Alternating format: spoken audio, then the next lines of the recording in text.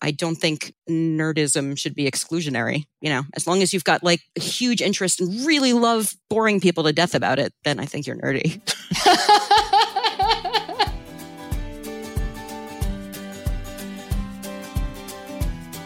Hey readers, I'm Anne Bogle, and this is What Should I Read Next? Welcome to the show that's dedicated to answering the question that plagues every reader. What should I read next? We don't get bossy on this show. What we will do here is give you the information you need to choose your next read. Every week we'll talk all things books and reading and do a little literary matchmaking with one guest.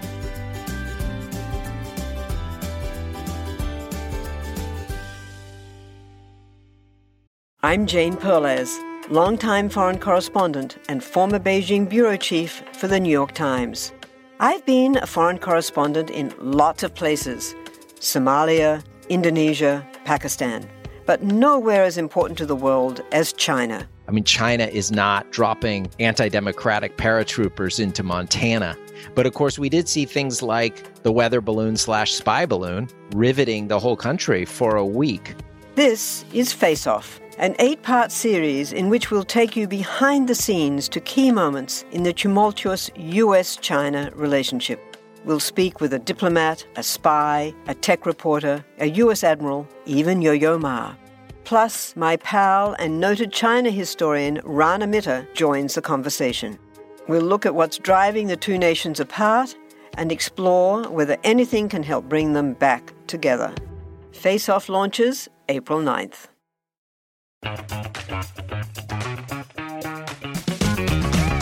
Hey there, I'm Dylan Lewis, one of the hosts of Motley Fool Money. Each weekday on Motley Fool Money, we talk through the business news you need to know and the stories moving stocks on Wall Street. On weekends, we dive into the industries shaping tomorrow and host the experts, authors, and executives that understand them. Tune in for insights, a long-term perspective on investing, and of course, stock ideas. Plenty of them. To quote a listener, it pays to listen. Check us out and subscribe wherever you listen to podcasts. Readers, first we want to tell you about, and ask for your help with, a fun episode we have in the works. Way back in 2017, in episode 62, we asked for your recommendations for what I should read next, and you showed up in a big way. We realized lately that it's been a while since we switched the direction of the mic, so today I'm here to ask for your help in picking my own next read. In just a moment, I'll tell you about 3 books I love, 1 book I don't, and what I've been reading lately. Listen in, then leave us a voicemail at 502-627-0663 to share your recommendations for my TBR. Last time we did this, it resulted in so many amazing book suggestions, and I can't wait to be overwhelmed in the best way with your ideas. It's hard choosing favorites. Every week I ask a guest to tell me 3 books they love, and I feel kind of mean asking this question because it's so hard to answer. I'm reminding myself now, and I remind you, that this is 3 books I love, not my 3 tip-top favorites or the 3 very best books. I'm consciously choosing books I did not just talk about on the podcast or in my Best Books of the Year episode. And while I wanted to choose ones that are representative of what I love in my reading life, this can't represent everything I love. There's too much missing, too many themes, too many genres, too many specific authors. So with that being said, let's jump in. The first book I love is This Must Be the Place by Maggie O'Farrell. I have reread this at least half a dozen times, maybe more. At first, for this episode, I thought I might go with all rereads, but no, we're not doing this. O'Farrell herself describes this as a novel about leaving and arriving and what it means to belong to a place or a person. But it's most especially a portrait of a marriage, the forces that bind it together and threaten to drive it apart. The marriage in this book is an unlikely but successful partnership between a floundering American professor and a British film star who hated the limelight so much she faked her own death and disappeared. These two found love and happiness together, but then an unexpected bit of news, 20 years old but newly discovered, threatens to unravel everything they built together. And we watch what happens. And we do that reading a story told from many different viewpoints, many different characters, and all kinds of voices. These interlocking scenes sprawl and aren't told chronologically. They occur between 1944 and 2016. After I turned the last page the first time, I had to go back to the beginning and read it again to pay closer attention to the structure and how O'Farrell unfolded her story for the reader. It's brilliantly done, and seeing how she did it just keeps drawing me back. It is real hard to pick favorites, but I think Maggie O'Farrell may be mine, my favorite living author, at least. I've read all her works. I think she's consistently brilliant, particularly in her more recent works, beginning with This Must Be the Place. The books after that, which I think it's fair to say you're more likely to have already read, are Hamnet and The Marriage Portrait. But choosing This Must Be the Place as my particular favorite here, well, it was no contest. Something I learned about myself in reading The Marriage Portrait especially, which is a work I admire but didn't feel a deep connection to, is that emotional resonance is the hallmark of so many of the books I truly love. And that's what I feel in reading This Must Be the Place. My second pick is Silver Sparrow by Tayari Jones. I hesitate to pick this one as a favorite today, only because I feel like I talk about it all the time. But you know what? That's fine today because I love it. Jones is Atlanta born and raised, and this novel, her third, is once again set there. It's about the link between two African-American half-sisters, one legitimate and one secret, one well-off, one not so much, only one of whom knows the other exists, and I bet you can guess which one. At least that is the case until the secret of their father's second marriage starts to force its way into the open. I love the way Jones unfolds this story for her reader. Rather than writing back and forth between the two perspectives of the two daughters, the reader encounters almost all of one sister's point of view in the first half, followed by the others. The result is an absorbing coming-of-age narrative wrapped in a complicated story of family secrets. Who carries them? What does it cost to do so? And why do they seem to want to make their way to the surface? This is sensitive and tender and gutting and interspersed with actual historical events drawn from Atlanta's history and sometimes the history of the broader South. And I really enjoyed that very concrete grounding in time and place.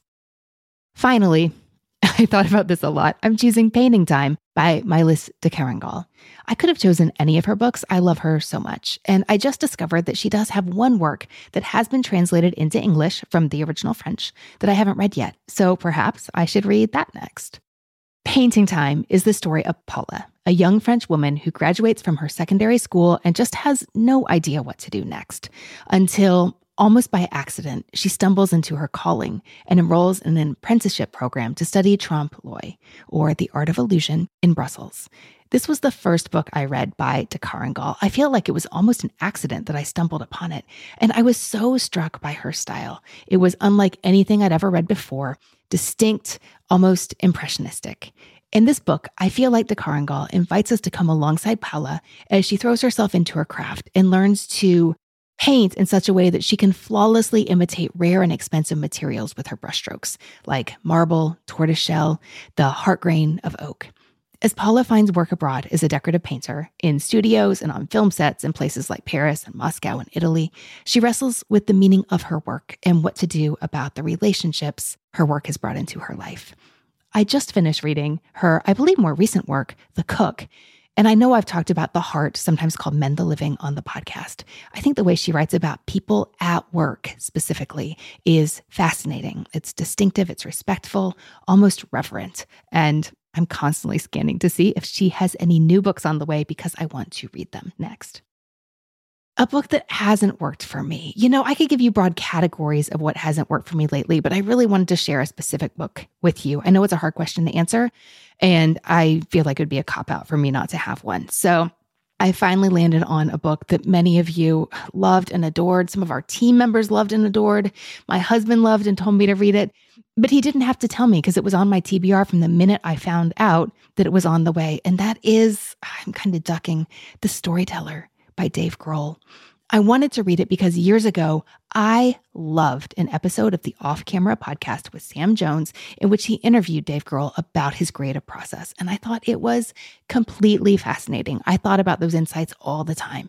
So when I found out he had a full-length memoir coming, I was so excited. I opted for the audiobook. I began it with high hopes, and I will admit to being disappointed. I found the narrative to be meandering. I thought there were obvious gaps that were never addressed, and the prose just kept reaching for cliches that felt worn out. I didn't dislike this book, but it wasn't what I'd hoped for, and it lacked the qualities that I know I enjoy in memoirs from well-known artists and musicians. For example, a few I loved: Brandi Carlile's Broken Horses, Viola Davis's Finding Me, even Bruce Springsteen's Born to Run, which I didn't expect to like, and I think about it all the time. I know we've talked about it on the show. the storyteller did deliver good moments. My son has synesthesia, so I was delighted by a wonderful little anecdote about how Grohl sees his song snap into place like Lego bricks in his mind. He writes of buying a Joan Jett Barbie for his daughters in London, completely endearing story. And my favorite might be about the time Weird Al called the Saturday Night Live dressing room for permission to cover Smells Like Teen Spirit. But ultimately, this was not the glimpse into the mind of the musician that I had hoped for, and thus a reading experience I found wanting. Now, for what I've been reading lately, it's mostly been all kinds of books for our recent spring book preview and forthcoming summer reading guide. Those are making up the bulk of my reading right now. But I've also made time for other works because that is how I stay satisfied with my reading life. Lately, that has looked like Bring Up the Bodies, the second book in the Wolf Hall trilogy by Hilary Mantel, and Yinka, Where Is Your Husband by Lizzie Demilola Blackburn. So, readers, what should I read next? Call 502-627-0663 to leave a voicemail with your book recommendation. Tell us what you think I should read and why, and please share your name as well so we can thank you. Our team will listen to these voicemails and we will share your recommendations in a special episode coming up in just a few short weeks. Again, to participate in this special episode, give us a call, leave a voicemail at 502-627-0663 to leave your voicemail, and please do so by February 24th. Now for today's guest, Karen Form, a self-professed nerd and hosiery designer who has worked on licensed products including Marvel, DC, and Harry Potter. She's a dedicated board gamer and a fan of immersive science fiction, fantasy, and just generally loves fast-moving stories with big themes. We have a blast today talking about enthusiasm and passion-led adventures on and off the page. While Karen has a particular love for sci-fi and fantasy, our conversation today is full of entry points for readers of all genres. We talk about a bunch of titles that will appeal to fans of historical fiction, YA romance, crime drama, or any good story with high stakes. Listeners, you should know there's a brief mention of death by suicide in this episode. If that will be upsetting or triggering, take care of yourself. Skip ahead about 3 minutes in the audio when I begin my second book recommendation for Karen. This episode was recorded in 2019 as episode 193, Rolling the Dice on Your Next Read. And it's back today thanks to our Patreon community who helped us choose which guest favorite episode to air this week. Readers, something I love about this podcast and our readerly community is how it connects us, not just across the airwaves or on message boards, but in real life. After we recorded this episode in 2019, Karen and I actually got to meet in New York City not once but twice before the world shut down, when I was in town for Don't Overthink It obligations, and we've continued to stay in touch. I reached out to Karen last week to check in and see how she's doing these days. I have a fun report back from her that will either serve as the catch-up you've been waiting for, or a fun teaser for what we're going to touch on in today's episode. When I told Karen our Patreon community selected her episode, she said, "OMG, that's so exciting. I am so honored." I'm going to go ahead and read you the rest of her email with permission. She says, "As far as updates go, the pandemic did wonders for my reading life. I've been reading more books a year than I have since probably before college. Notably, I got into a lengthy Greek mythology phase, inspired by playing 1 billion hours of the Hades video game. I also read through the whole Alice Oseman universe of books and comics, Heartstopper, and those, while stuck in London with COVID this past March. So that was fun. My husband kept going out to Waterstones to fetch me more books. I've also expanded my board gaming by moving online with Board Game Arena, which is great. We now can play with our friends that are spread all over the country. And as you've seen, I'm finally getting back to travel. We just got back from Portugal, home of amazing castles and tile work. I've attached a photo. Readers, you can see that in our show notes. You can see the new nerdy tattoo on my arm that I've gotten since we last spoke. Icons from Avatar, The Last Airbender cartoon. Otherwise, I'm still designing socks and slippers. Same old, same old. P.S. Every book you recommended to me was 100% spot on. And I just reread a certain trilogy last year. Readers, Karen names the trilogy, but I'm not going to give that part away just yet. She says, it's now one of my top fantasy reads, and I recommend it to everyone. I hope that sets the right tone for today. Let's get to it. Karen, welcome to the show. Oh, thank you so much for having me. I am super excited. We were so excited to get your submission, and our producer, Brenna, was the first one who saw it. And she said, Anne, I'm really excited about this one. I think you'd have a great conversation with Karen, but I have no idea how to summarize her reading life succinctly for you. So I thought you'd get a kick out of that. It is kind of weird, I guess. Well, tell us a little bit about yourself. I am a hosiery designer, so I design socks and slippers. I live in New York City, in Queens, with my husband and my cat. I'm a self-professed nerd of all sorts. I love sci-fi and fantasy. I play board games. I used to run a nerd bar trivia for almost 10 years until writing 40 questions a month got to be too much and we had to stop.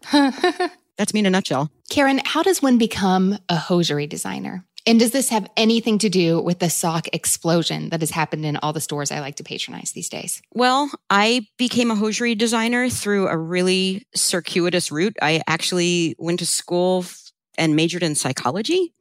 And it just so happened that my first job I got through a relative as an office assistant in a lingerie design company, where I sort of learned the back end of fashion production, and then kind of fudged my way into a design job doing kids' pajamas and men's boxer shorts, and learned how to do graphic design on the computer, and have just designed multiple categories of apparel for years. And now I'm on hosiery for the past, since 2004. Not the usual route of going to fashion school and then getting a job. What would I be surprised to know about your industry? The fashion industry is not glamorous like everybody sort of makes it out to be. It's not a bad job. I actually really love what I do, but you watch all these high fashion things where everybody's like, oh, I want to be a fashion designer and make my own line and do everything I want. But it's a lot of hard work. There's a lot of back end design work. There's working with all the people in the middle, with buyers and your salespeople, and even just people above you on the chain, having their opinions thrown in the mix. And you're making designs for a particular customer. You're not necessarily designing for yourself. So understanding other people and other people's shopping needs and likes and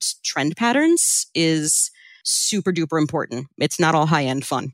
Are you fashion designer by day and nerd by night? Or is there more seamlessness to, how do you like that sewing pun, to what you do? For years, actually, up until this present job, I was actually mostly a licensed designer. So I would work with licensed products, and I've designed for Marvel and DC and Harry Potter. How did you feel when those projects came through? It's super fun. The only issue with that is whenever you're in an office and everybody knows you're the nerd, everybody's like, well, go ask Karen if this is okay. No, maybe we should have Karen do it because, she really knows Star Wars much better than everybody else, which is all good and well. But my taste as a fan isn't necessarily the taste of, Joe Smith in the middle of the country. We're two very different people. Now, Karen, you told us that there's actually a version of What Should I Read Next that we could play with you, but you would be the expert here. And that is, what board game should I play next? Yeah. Tell me a little bit about that interest and how that began. And I have to tell you that what I have in mind is we went to Scotland last winter with friends who love board games. And they had ordered board games just for the trip. Will and I got to play all these new ones. And you don't know what you don't know. And I didn't know that there were board game groups and board game stores and board game nights and board game message boards. And tell us a little bit about that world and your place in it. I enjoyed board games as a kid, but, sort of the board games we all played, Monopoly, Scrabble, etc. And then I sort of fell off for years. And being a nerd, I knew there was a board game thing happening, but just really wasn't paying attention. And then when my husband moved into my apartment before we were married, he brought with him his 20 board games, and we just sort of started playing with the two of us and then with other friends. And I got super into it again because board games are a lot of fun. We now own around 300 board games, which is, oh my gosh, it's ridiculous. And no, I don't have enough time to play all of them. When I hear readers on your podcast all the time, and I know you do it too, you're like, oh, I travel and I go to, a bookstore wherever we're traveling. We do the same thing for board game stores, especially traveling overseas. We are Eurogamers, which it's a particular kind of game. I believe they originally started in Germany, and they tend to be more like social, less confrontational type games with themes like building castles or making dresses or going on a trip in Edo-era Japan and buying souvenirs. So whenever I actually have to go to Europe for work or when we travel ourselves, we just search for board game stores where sometimes you can play them and sometimes you can buy them, and it's fantastic. Are these difficult to find, or are they abundant if you are actually looking for them. Nowadays, they're more abundant here. Even, I believe Target carries a lot of the more popular ones, like Settlers of Catan or Ticket to Ride. And it's much easier now with the internet. I've ordered games from France when they're not available in the US yet. The only thing is some of them aren't the English language. So you have to do some research as to whether the cards or pieces involved are language dependent, because you can usually download an English set of rules. But if you're looking at cards that have this paragraph's worth of description in German, it's not great, because I only know a very few words in German, like the word for game. Did you realize that there would be an issue with the language until you maybe bought your first game in French? No, because we're utter researchy nerds, and there's actually a website, boardgamegeek.com, that like has every game in the world listed, and it will tell you whether it's language dependent. Wait, I'm really interested. What did you play in Scotland? I mean, all these games I can picture, but I don't know. Yeah. Okay. So we played a lot of games that our friend read up about, I think on Board Game Geek and message boards and things like that, that I didn't know this world existed. But we played Pairs. We played a game called Where Words, almost like Taboo-ish, where you're trying to guess a certain word. Okay. And we played a game that I found very complicated at first. It took me a while to catch on, where there were racing camels around the board. Yep. You had to place bets about, what's it called? Camel Up. Yes. Mm-hmm. Yes, we played Camel Up. Also just small, like not board games, but also my friend who was actually on the podcast a long time ago, Mel Jewel Wan. She had a word game that was made by the people who do Bananagram, but instead of the Scrabble-like Bananagram, I don't know, it's almost like Boggle back when I was in third grade, where you roll out the cubes and the letters turn up a certain direction, and you're supposed to form a like crosswordy looking grid of words, but you're supposed to use all the letters, and whoever does it first wins. I love stuff like that. I thought it was super fun. You know, I love word games, but I either have like the worst luck in the world or I'm actually really bad at them. I don't know. Every time I play Scrabble, I get immediately an entire like tile set of vowels, which is totally useless. I'm fascinated by the people who play tournaments and know 100 words that use a Q with no U, but oh yeah, that's not me. Absolutely not.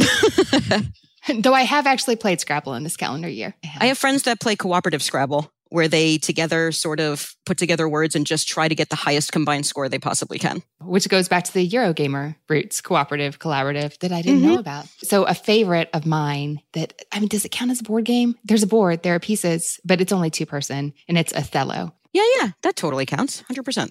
I haven't played that in a year, but I do love it. 40 questions a week for 10 years, huh? It was actually 44 because we had a question, which it was the last question in the round. It was like the super, super hard question that if you got it, you got like the point. And then we also made all these buttons with characters on it from Nerd Fandom that you could collect if your team got it right. And by the end of 10 years, we had people that were wearing necklaces of them. They had their backpacks covered. So it was kind of funny. The writing question portion, I am not sorry to see go, but we had people that were our friends that came, but we made friends with so many people through this game. People would show up because they heard about it and then they would keep coming back. And now I have a couple new friend groups that I never would have had beforehand. Oh, I love how common interests bring people together like that. It's wonderful. And actually, the weirdest nerd trivia story, my husband and I were on vacation in Cinque Terre in Italy. We were on a tour, which, by the way, I would not have known about it. Wait, hold on. This is one of those words that I've never been to Italy. I would love to go. I've only read about this in novels, Karen. Yeah. You pronounce it how? I think it's Cinque Terre. I called it Cinque Terre forever because I just assumed it was French. Yeah. Mm-hmm. I've never had to say it out loud. No. It's one of those bookworm problems, is that suddenly you need to say a word that you previously only read in books and you realize, wait, I have actually no idea. I spent a long time as a kid thinking the name Penelope was Penelope. So yeah. I just read a book with a Penelope, except when I read this in my head, I pronounced it Penelope. Yeah. Okay, so the book was set in, I'm just going to say Italy. Yeah, well, we went to Cinque Terre because I played a board game about it. So we're like, oh, let's go travel there. It seems nice. We were on a tour and we had like taken this 2-hour bus ride and then they gave us food and we were outside the restaurant about to do the rest of the tour and I'm tying my shoe and these people walk up behind us and they're like, are you Jim and Karen from True Nerd Trivia? And we're like, what? And there were 2 people from one of the teams that came that were on our tour in Italy. Oh, that's amazing. Board games bring people together since. Yeah, across the world. Fascinating. Oh, that's so much fun. Karen, I love how you've made your interest not just something you do by yourself, but something you do collectively. Will we see that in your reading life as well? I mean, I definitely share books, pass stuff around that I like. I have certain friends that obviously have the same nerdy interests as me and the same reading interests because they're not necessarily the same thing. We do book discussions. I'm not really like a book club kind of person, but just more sort of individual discussions and whatnot. I don't know. I definitely brought it to trivia when I was doing it. Now, I feel like there's something we need to explicitly unpack, and that is that you've referred to yourself as a nerd a lot. And I am sure you know that in the What Should I Read Next universe, that is a term said always with great affection. Oh, yes. But when you describe yourself as a nerd, what does that mean to you? It's such a weird question because nerd, I feel because we can all be nerdy in our own way. Exactly. Because I would definitely describe myself as nerdy, but I couldn't list you the Star Wars movies in order to save my life right now. Yeah, I think nerd might actually mean anybody that's really excited about one subject or, a particular interest. So you can be a book nerd, you can be a sci-fi nerd, you can be a Star Wars nerd, you can be, a board game nerd, or a bunch of those together. I don't think nerdism should be exclusionary. As long as you've got like a huge interest and really love boring people to death about it, then I think you're nerdy. Were you to bore people to death about a specific aspect of your reading life, where might you run into trouble of getting perhaps a little long-winded if your audience didn't share your interests? Definitely bored people to death about Terry Pratchett's Discworld, especially in trivia. I hear that you have a physical marker of your love for Pratchett. I do. I have a tattoo that I got the year that Terry Pratchett died. Oh. Yeah, that was my first tattoo. I was like, okay, I actually know that I want this permanently on my body and I'm not going to regret it. Is it in a place where people can ask you about it? It is. So it's on the inside of my left wrist, which... It actually, I don't know, it's part of the description of the tattoo, which, when I'm asked casually by like a doctor or someone random that's like, oh, what's that mean? Way too long to go into the description about. And I'm usually just, it's so what do you say? Author. I say, it's in memoriam of my favorite author. Then they're usually just like, okay, because it's small talk and they really didn't want to know more. Right. But actually it's the sign, and we're going to get super nerdy here. It's a dwarven mine sign from the Discworld mythology. It's the Summoning Dark. And in the book Thud, it ends up on the inside left wrist, which is where mine is, of my favorite character, Sam Vimes. And basically, dwarves will draw the sign to summon a demon, essentially, to take revenge on people that have wronged them. And it ends up in Samuel Vimes, who's a policeman. And what the demon does is sort of picks a champion, plays with their mind, and tries to get them to take revenge in honor of like whatever has happened. And the interesting part about it is watching it play out in a character who has seen the worst of mankind and has overcome so many of his own demons that he sort of understands that push and urge and why it's wrong. I don't know, it's always resonated with me because it's very easy for everybody to just be cruel.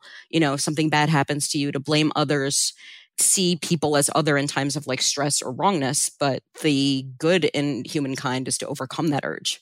I've always loved that. And Terry Pratchett understands human nature like no one else I've ever read, like both the good and the bad of it. Now, when Terry Pratchett died and you thought, I'm going to get a Terry Pratchett tattoo, was there any competition or did you immediately know that it was this image from Thud? No, I 100% knew this. The moments from that book regarding this sort of struggle have just always had sort of deep emotional resonance for me. Well, that's really touching. Thanks. Karen, you said that was your first tattoo. Do you have other literary inspired tattoos? I've got one more, and oh man, if you want to go even nerdier, because it's a Tolkien inspired tattoo. In the way that, everybody knows Lord of the Rings and The Hobbit. Mine is inspired by The Silmarillion, which is the book that, Lord of the Rings nerds think is too nerdy to read. I'm laughing because the first time I heard of that book, because I didn't read these growing up and I didn't know, I was in my early 20s. And I remember one of my husband's coworkers was reading it and he was really apologetic about it. Yeah. Will was like, oh, I love Lord of the Rings. Should I read this? And his nerdy coworker was like,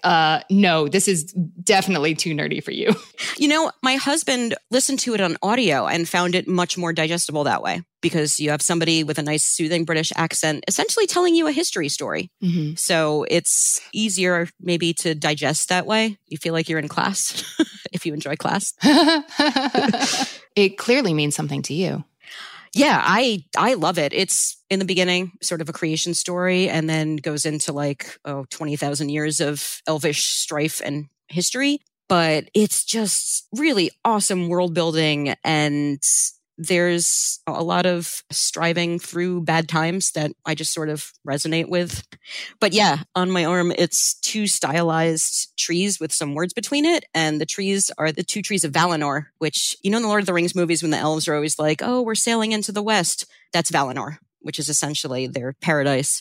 And these trees used to be what was the sun and the moon in ancient times until they were destroyed by Morgoth, who was the ultimate evil of the day. The elves have pretty much never gotten over that, one of the worst things ever to happen in their history. In the middle of that is a quote in Elvish that says Aure and Tuluva, which means day will come again. That is from a later period in the history, which is something shouted by Hurin, who was hero of men, who shouted this while fighting off a bajillion orcs so the rest of the company could get away. It was a hopeless fight. It's a reminder to me that, I don't know, especially nowadays, when everything in the world seems kind of hopeless and everyone's really sort of disenchanted and upset, that even if things are kind of garbage, you can't stop fighting for what's right or to help people, because you always need to try to make a better world regardless of what's going on. I know it sounds super corny, and it's doubly corny on top of talking about tattoos, but it's a message that I always like in reading in any sort of media, is people struggling to do the right thing and hopefully persevering. Did you design your tattoos yourself, Karen? Terry Pratchett one is an exact copy of what's on the inside flap of the book. The tree one, I found some reference online. I didn't draw it myself, but I found something that was stylized like Tolkien and found the words. And I actually have a friend who's a tattoo artist who kind of helped me lay it out. So you enjoy reading about people struggling to do the right thing. Is that a theme that we're going to hear reflected in your favorites?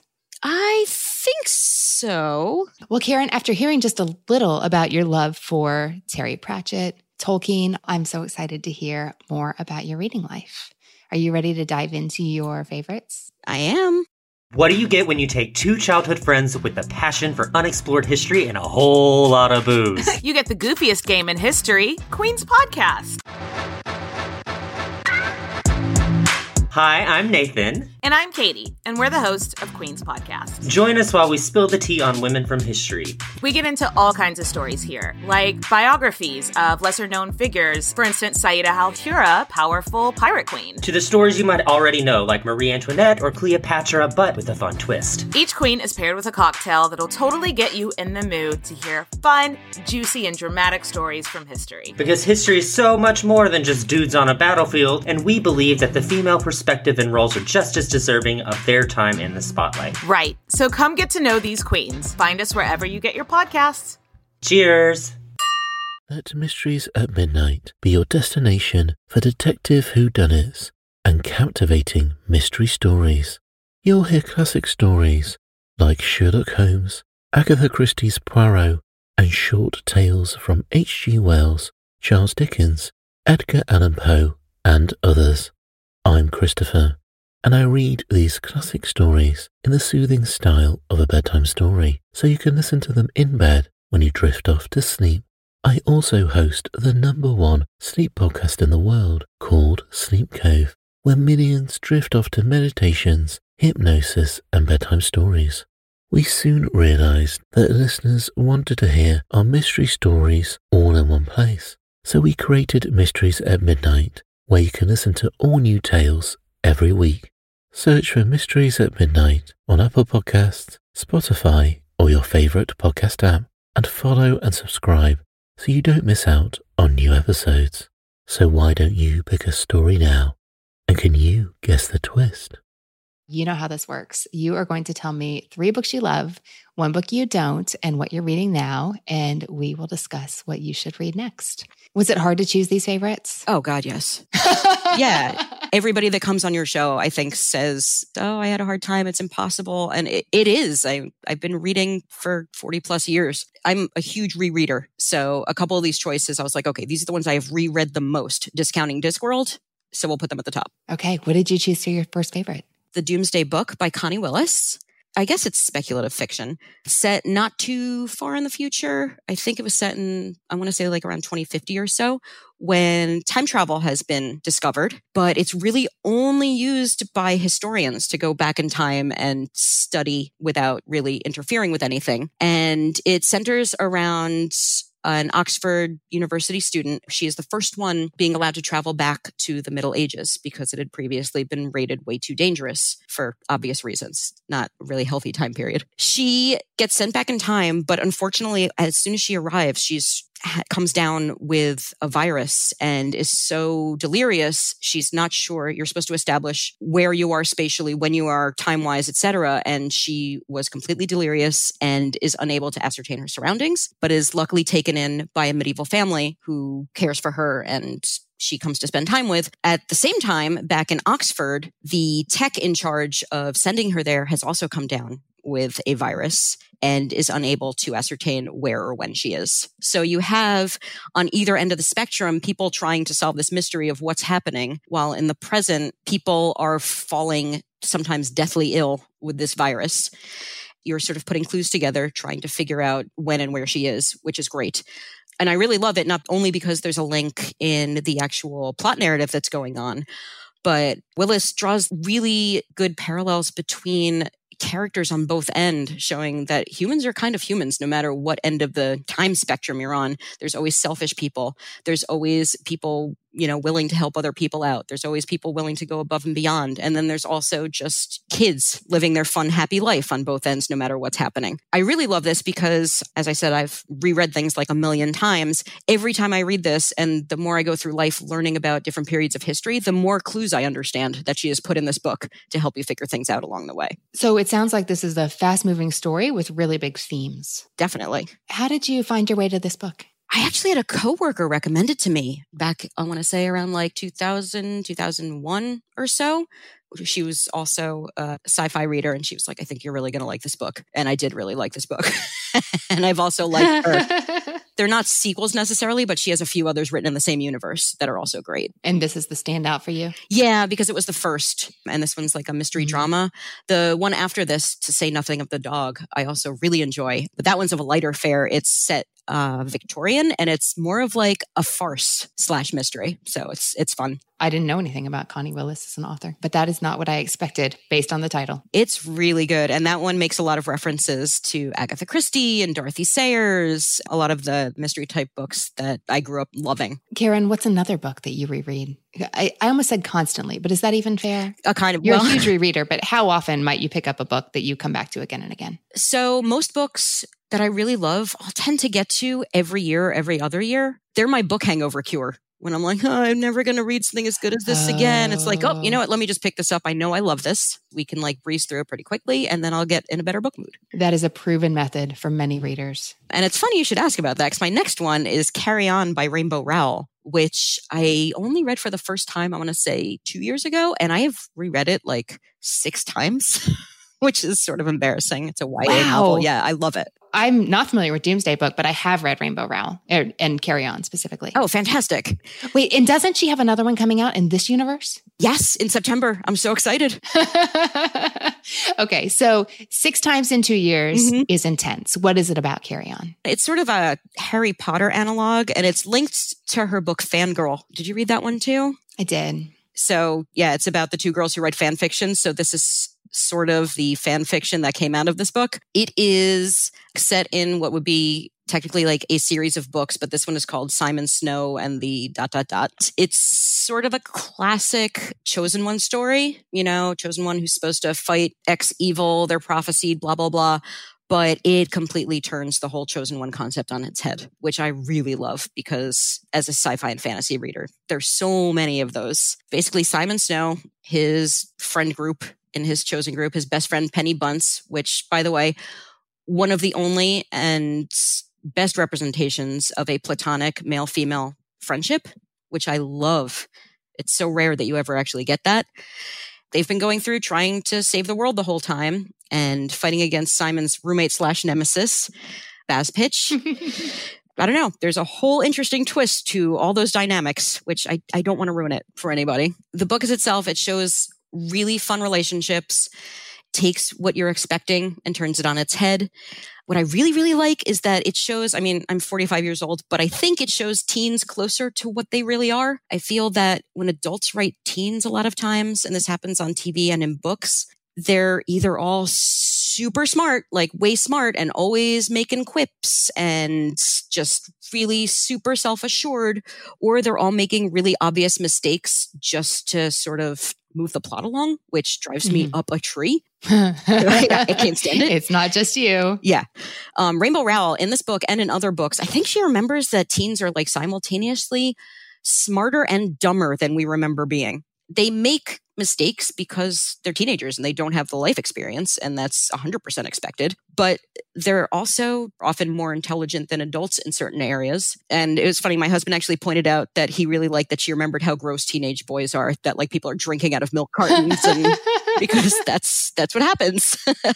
It's also got a nice love story in it in a really good, deserved way. And I also really like the magic system that she's created with all of the often used phrase have really high magical powers. So like clean as a whistle will get something cleaned up off the floor, etc. I feel that the characters are super well-rounded, whether they're good characters or evil characters. Nobody is just that. They're all well-rounded. You can understand bad guys' motivations. You can understand good guys' motivations. And bad people do good things sometimes, and good people do bad things sometimes. Okay. And you like that complexity. Yes, absolutely. What did you choose to round out your favorites? My final one is Cryptonomicon by Neal Stephenson.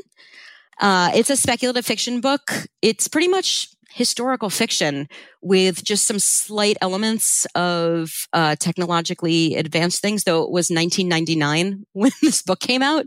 So some of these slightly advanced things have come to fruition since then, which is pretty funny. The story is switching point of views between World War II and current day. In World War II, you have one character who is a cryptanalyst who is working on breaking Germany's Enigma code. Also back in World War II, there is a U.S. Marine who, while they're breaking all these German codes, they have to make sure that the Germans don't realize they've broken their codes.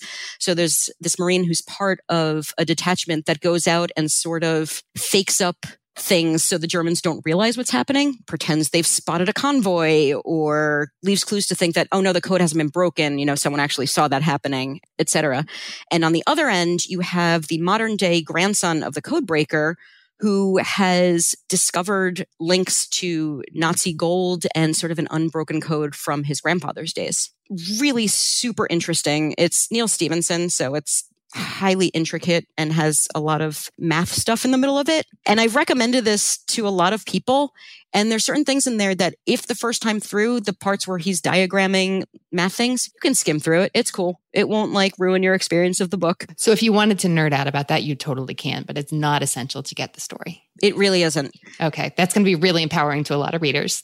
I gave it to my mom to read because to expose more nerdiness in my family. My parents are World War II and Civil War reenactors.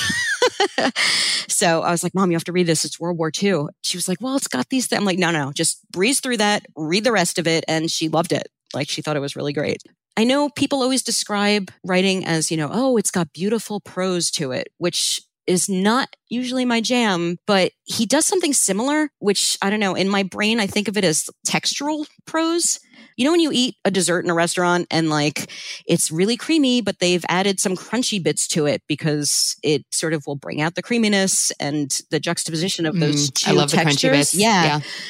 I feel his writing's like that. There'll be super intricate, weird math stuff, but then he'll go off on a tangent about eating Captain Crunch cereal in the perfect temperature milk or it gets too mushy. And it's so true. Yeah, right? I mean, I haven't eaten that since I was 7 years old, and I still know it's so true. 100%. He actually goes off and on a whole thing in Cryptonomicon describing the main modern day character through a Tolkien lens, saying Randy is a Tolkien dwarf. He's hardworking and does this and that. And he talks about him being stuck at a dinner party with his girlfriend and her pompous academia friends, and says that, Randy is a dwarf and he's stuck at a table with a bunch of hobbits complaining about stuff, which just immediately solidified exactly who these people were in my mind. I love the way you describe it. And I also love that it sounds like readers who maybe wouldn't naturally have picked this up, like your mother, also really enjoyed the story. That's telling. It's actually a decent gateway book. I also have a friend at work who was like, I don't really like sci-fi. And I'm like, well, there's lots of different kinds of sci-fi. I know you like this kind of story, so try this. And she also liked it. I'm glad that she had a reader like you in her life who could help her see that it's not all what maybe the stereotypes have led her to believe. Mm-hmm. Karen, you had a difficult time choosing your favorites. Was it as challenging to identify the book that was not right for you? Oh, no. Tell me about it. And I'll probably make some nerds mad about this, but it just wouldn't be fun if we all agreed. That's why there's so many things. We all have our own opinions and likes and stuff. I really, really disliked The Name of the Wind and also Wise Man's Fear by Patrick Rothfuss because so many people told me that it was good. I read the second book hoping it would get better. Yeah. These books made me It's been a favorite on this podcast. Yeah. And you know what? I have friends that love it. And honestly, I will never knock anybody for liking something I don't enjoy because we're not the same person. No. My biggest gripe with this is that the main character is a Mary Sue. And that kind of character drives me up a tree. I don't know if you know what a Mary Sue is. Basically a character that can do nothing wrong. Like they are perfect at every single thing. Oh, no, I didn't know that, but I love that now. Yeah. I think it started with fan fiction maybe, but I'm not sure. He is the best at every single thing he does. He's like, oh, I play the lute better than everybody. Oh, I'm going to magic school. I am immediately better than every one of my teachers. And I am like 14 years old, but I speak with the eloquence of a 45-year-old duke. And I am outsmarting every single person around me. There's no like tempering of what's happening. I mean, first of all, the bragginess of it is really obnoxious. Also, just people aren't like that. There's nobody that's perfect. There's nobody that's all good or all evil. It doesn't make any sense. Also, I found these books so sexist. Every female character seems to be there for him to have sex with or to mansplain how to do something better. And the main quote unquote romance seems so emotionally abusive and is touted to be romantic. And that's just something that drives me up a tree. I read them a few years ago, so I don't remember all the ins and outs, but that sort of overshadowed any of the world building. Because I seem to remember there was some interesting things in there, but I would read some stuff and then be like, just kind of ruined it. Karen, what are you reading right now? I recently finished the Broken Earth trilogy, which I got from your recommendation on a recent episode. I think the post-apocalyptic one. I read all 3 books in a week. Oh, wow. They're not short. No, they're not. I just couldn't stop reading them. It's my favorite, I think, epic style sci-fi since Dune, which is actually very similar. The planet in both of those is a character, which is just great. It was such a good story. I think when you described it, what I really liked was you were talking about how there's all this history, like history upon history upon history of the world, and that you needed a glossary, which actually was like a high point for me. I'm like, ooh, I definitely have to get this. But I like that you're sort of thrown into this world and are slowly piecing together both what's happened in recent history and then 25,000 years ago. Oh, it's got a wonderful main character, very representational of all types of people. And I don't know, can't say enough good things about that book. And I actually also saw N.K. Jemisin a week or two after I read it at BookCon. I saw her speak. What? Yeah. What amazing timing. Right? Well, I mean, jealous, first of all, but what amazing timing. Yeah, I didn't get to meet her, but she was on a panel and they were talking about how they came up with ideas for their books. And she said she had a dream about an angry young woman floating a mountain behind her. And she had to know what that was all about. Oh, that is fascinating. Is that one you'll be rereading? 100%. I love the zero hesitation. And then I also recently read Strange Weather in Tokyo because it was recommended so many times.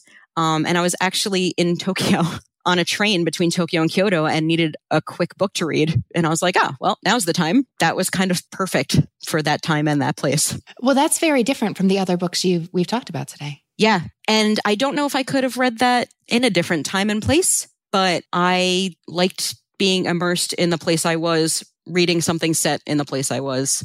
Because I'll get inspiration from reading books anyway for traveling, which, I forgot to mention, because of Cryptonomicon, I actually traveled to Bletchley Park in England and then got to see where Alan Turing's desk was and where they broke all the codes. And the same thing with like Cinque Terre is going there from playing a board game. I do the same thing with books. I get excited about something and I want to read, see, and do everything involving that. It was fun to read about someone snacking on Japanese food in Japanese restaurants while having done it myself. Oh, I'm sure. When you say you like your books to be immersive, you mean it. Okay. Absolutely. Hi, everyone. It's Jean Chatzky, host of the Her Money podcast. For 7 years, my show has been changing the relationships women have with money because, make no mistake, when it comes to money, women are different. We face challenges that men don't. Longer lifespans, caregiving, a gender pay gap that just won't quit. Oh, and the fact that the financial industry was built by men for men. We need information specifically for us, presented without jargon in a judgment-free zone. And that's what the Her Money podcast is all about. Every week, we talk about earning more, spending smart, investing to build the life you want, and protecting yourself from disaster. Subscribe to Her Money with Jean Chatzky wherever you get your podcasts, because when you own your money, you own your life. At a time when change is constant and we are pulled in far too many directions, we need a way to stay present to life and to increase our ability to remain calm, think clearly, and maintain our well-being. Many studies indicate mindfulness improves our mental, emotional, and physical health. On A Mindful Moment with Teresa McKee, you can learn how to practice mindfulness and enjoy its many benefits. Tune in for guided meditations and to hear tips and advice from some of the most respected experts in the fields of mental health and mindfulness. The world truly can be a better place. It all starts with a mindful moment.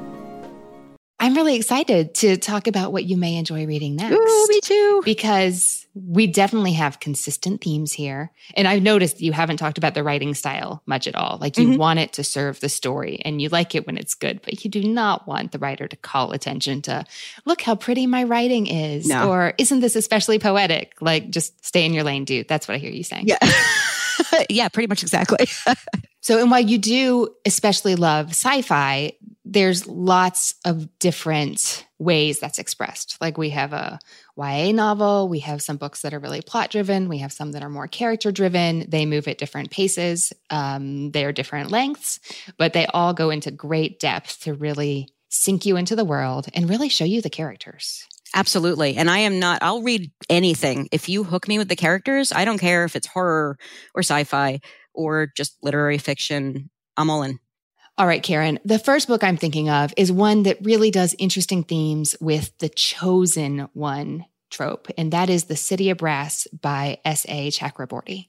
Is this a book you know? No. I really do not want to give too much away. But I will say that the author, who I think writes this from a perspective that I think you would really appreciate, what was important for her to know, what she wanted the reader to take away, and how she wanted it to feel timeless. And I'll explain that more in a second. I think these are all promising things for you.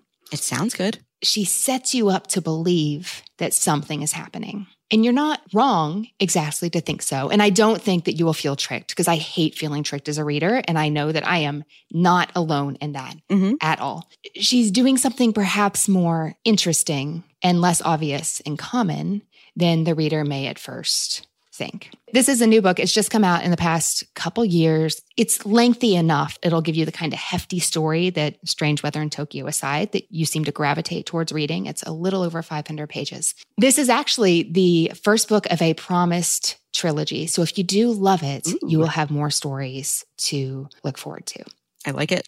This is a fantasy. It's got really excellent world building. You've said that word a couple times, and I know you care about that. And it features an 18-year-old. Her name is Nari. She makes her living as a con artist, and she's saving up for something important to her. So I think you will appreciate the themes here, like what you said about some of the books you really enjoy is characters are complex, and you see good people doing bad things and bad people doing good things. And that is certainly true of Nari. So she has no family.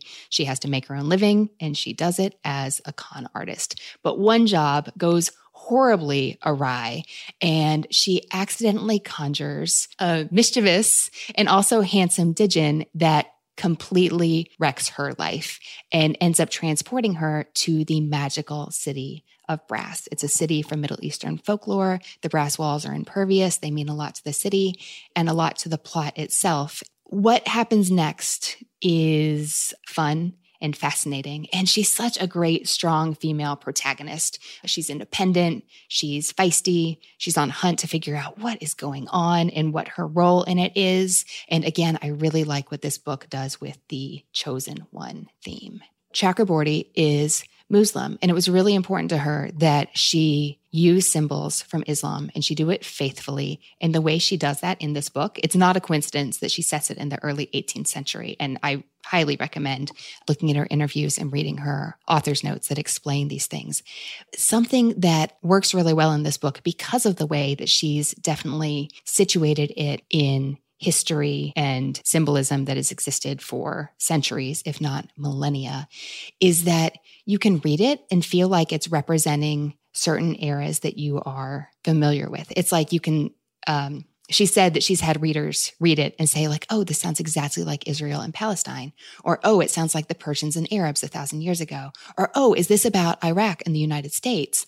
And I think the way readers react to that speaks to the way that she portrays universal human themes and struggles that have been constant over time. I think seeing that portrayed in this high fantasy setting could be really satisfying to you as a reader. This sounds amazing. I really like what you said about, again, the chosen one story being subverted, but not being tricked, because I love when something is not what you thought it was and suddenly, like, you know, the world shifts and pieces become clear and you're like, whoa, but not that like M. Night Shyamalan thing at the end, like, oh no, it was really this the whole time, where it's not paid off at the end. I do like to have my mind blown sometimes. Yes, every once in a while. I mean, it has to make sense, you know, to have the feeling be, oh, of course, and not, how dare you, author? Exactly. I also love the idea of her being a con artist because I love a good heist. So that also works really well along with all the fantasy and sci-fi. Stevenson is no stranger to a good conspiracy. So, you know, we could see that in your history. Yeah.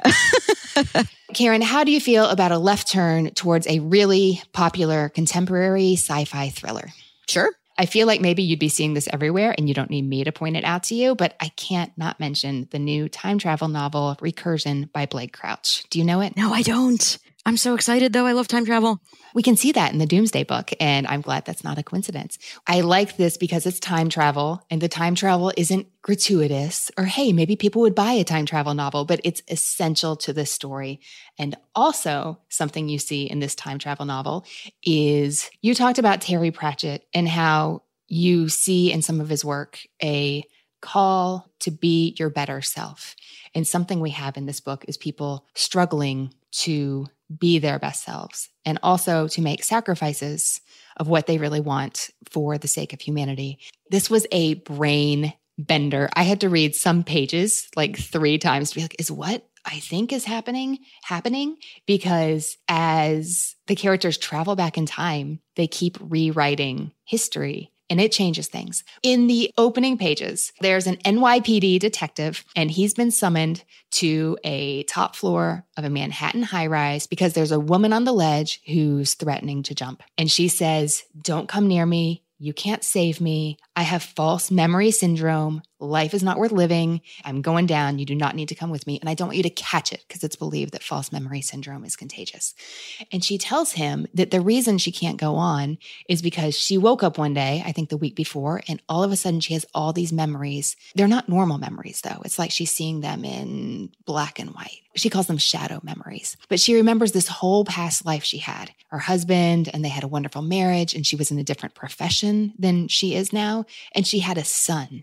And it's the images of the son that really kill her. And she thinks, that could have been my life, but here's what I'm stuck doing now. And it is not okay. And she tells the detective specifically, this is the man I was married to. This was the situation. So after she jumps, not a spoiler, it happened on like page 6, he looks him up in the phone book and goes to visit him out in his house on Long Island. And the guy is protesting at first. I don't know what you're talking about. That's ridiculous. How on earth could someone have like false memories? You've got to be kidding. Leave now. But he has second thoughts and says, okay, detective, false memory syndrome is not what you think, and gives him an address for a shady hotel where Detective Barry gets strapped into this chair a gutsy female scientist has been working on in an ocean in the middle of nowhere for a philanthropist / scientist who might have questionable motives, and starts to find out what is going on, how it's originally intended for good, but how it's much more likely that it's going to destroy humanity. Wrapping my head around what was happening when you start messing with space and time in this novel, it was a doozy, but it was lots of fun. So this is a high stakes novel. You've got a procedural because you've got a detective on the case. You've got a save the world thriller. You have a love story, which really took me by surprise, but lots of readers have really enjoyed, not least because it's so unexpected. Time travel thriller. How does that sound? This sounds so good. The minute you said that you had to keep going back and forth to a page being like, wait, what? That got me. I always feel that's like a good novel if I'm like, wait a second, did I read that right? I love procedurals as well. And New York, 3 wins. Check. Okay, because I've seen that you really enjoy books that are creative and inventive with their plots. Mm-hmm. And that also put a twist on something you feel like you know and show it to you in a whole new way. Mm-hmm. The book I'm thinking of was first introduced to me by a reader who said, you know, this isn't the kind of book I usually pick up. Read it. I know you'll love it. And that is a YA fantasy fairy tale retelling, which, I mean, those have some built-in strengths and also kind of weaknesses. Mm-hmm.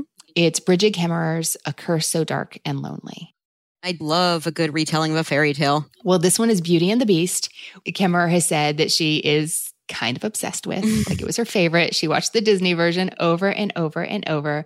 But of course, this isn't your ordinary Beauty and the Beast. She has a modern day 17-year-old girl. Her name's Harper. She's in DC and life is not going well. Her mom is dying of cancer. Her dad's long gone. Her brother's in trouble.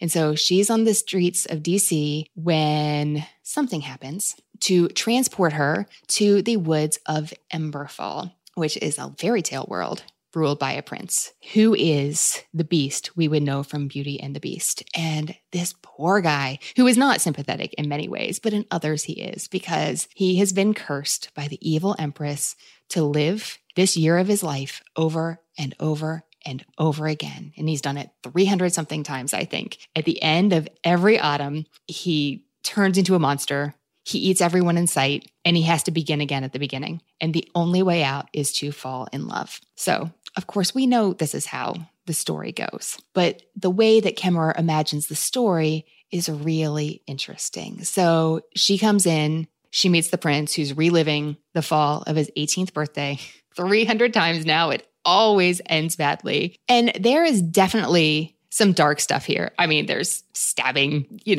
people being eaten. The empress, she's a scary lady.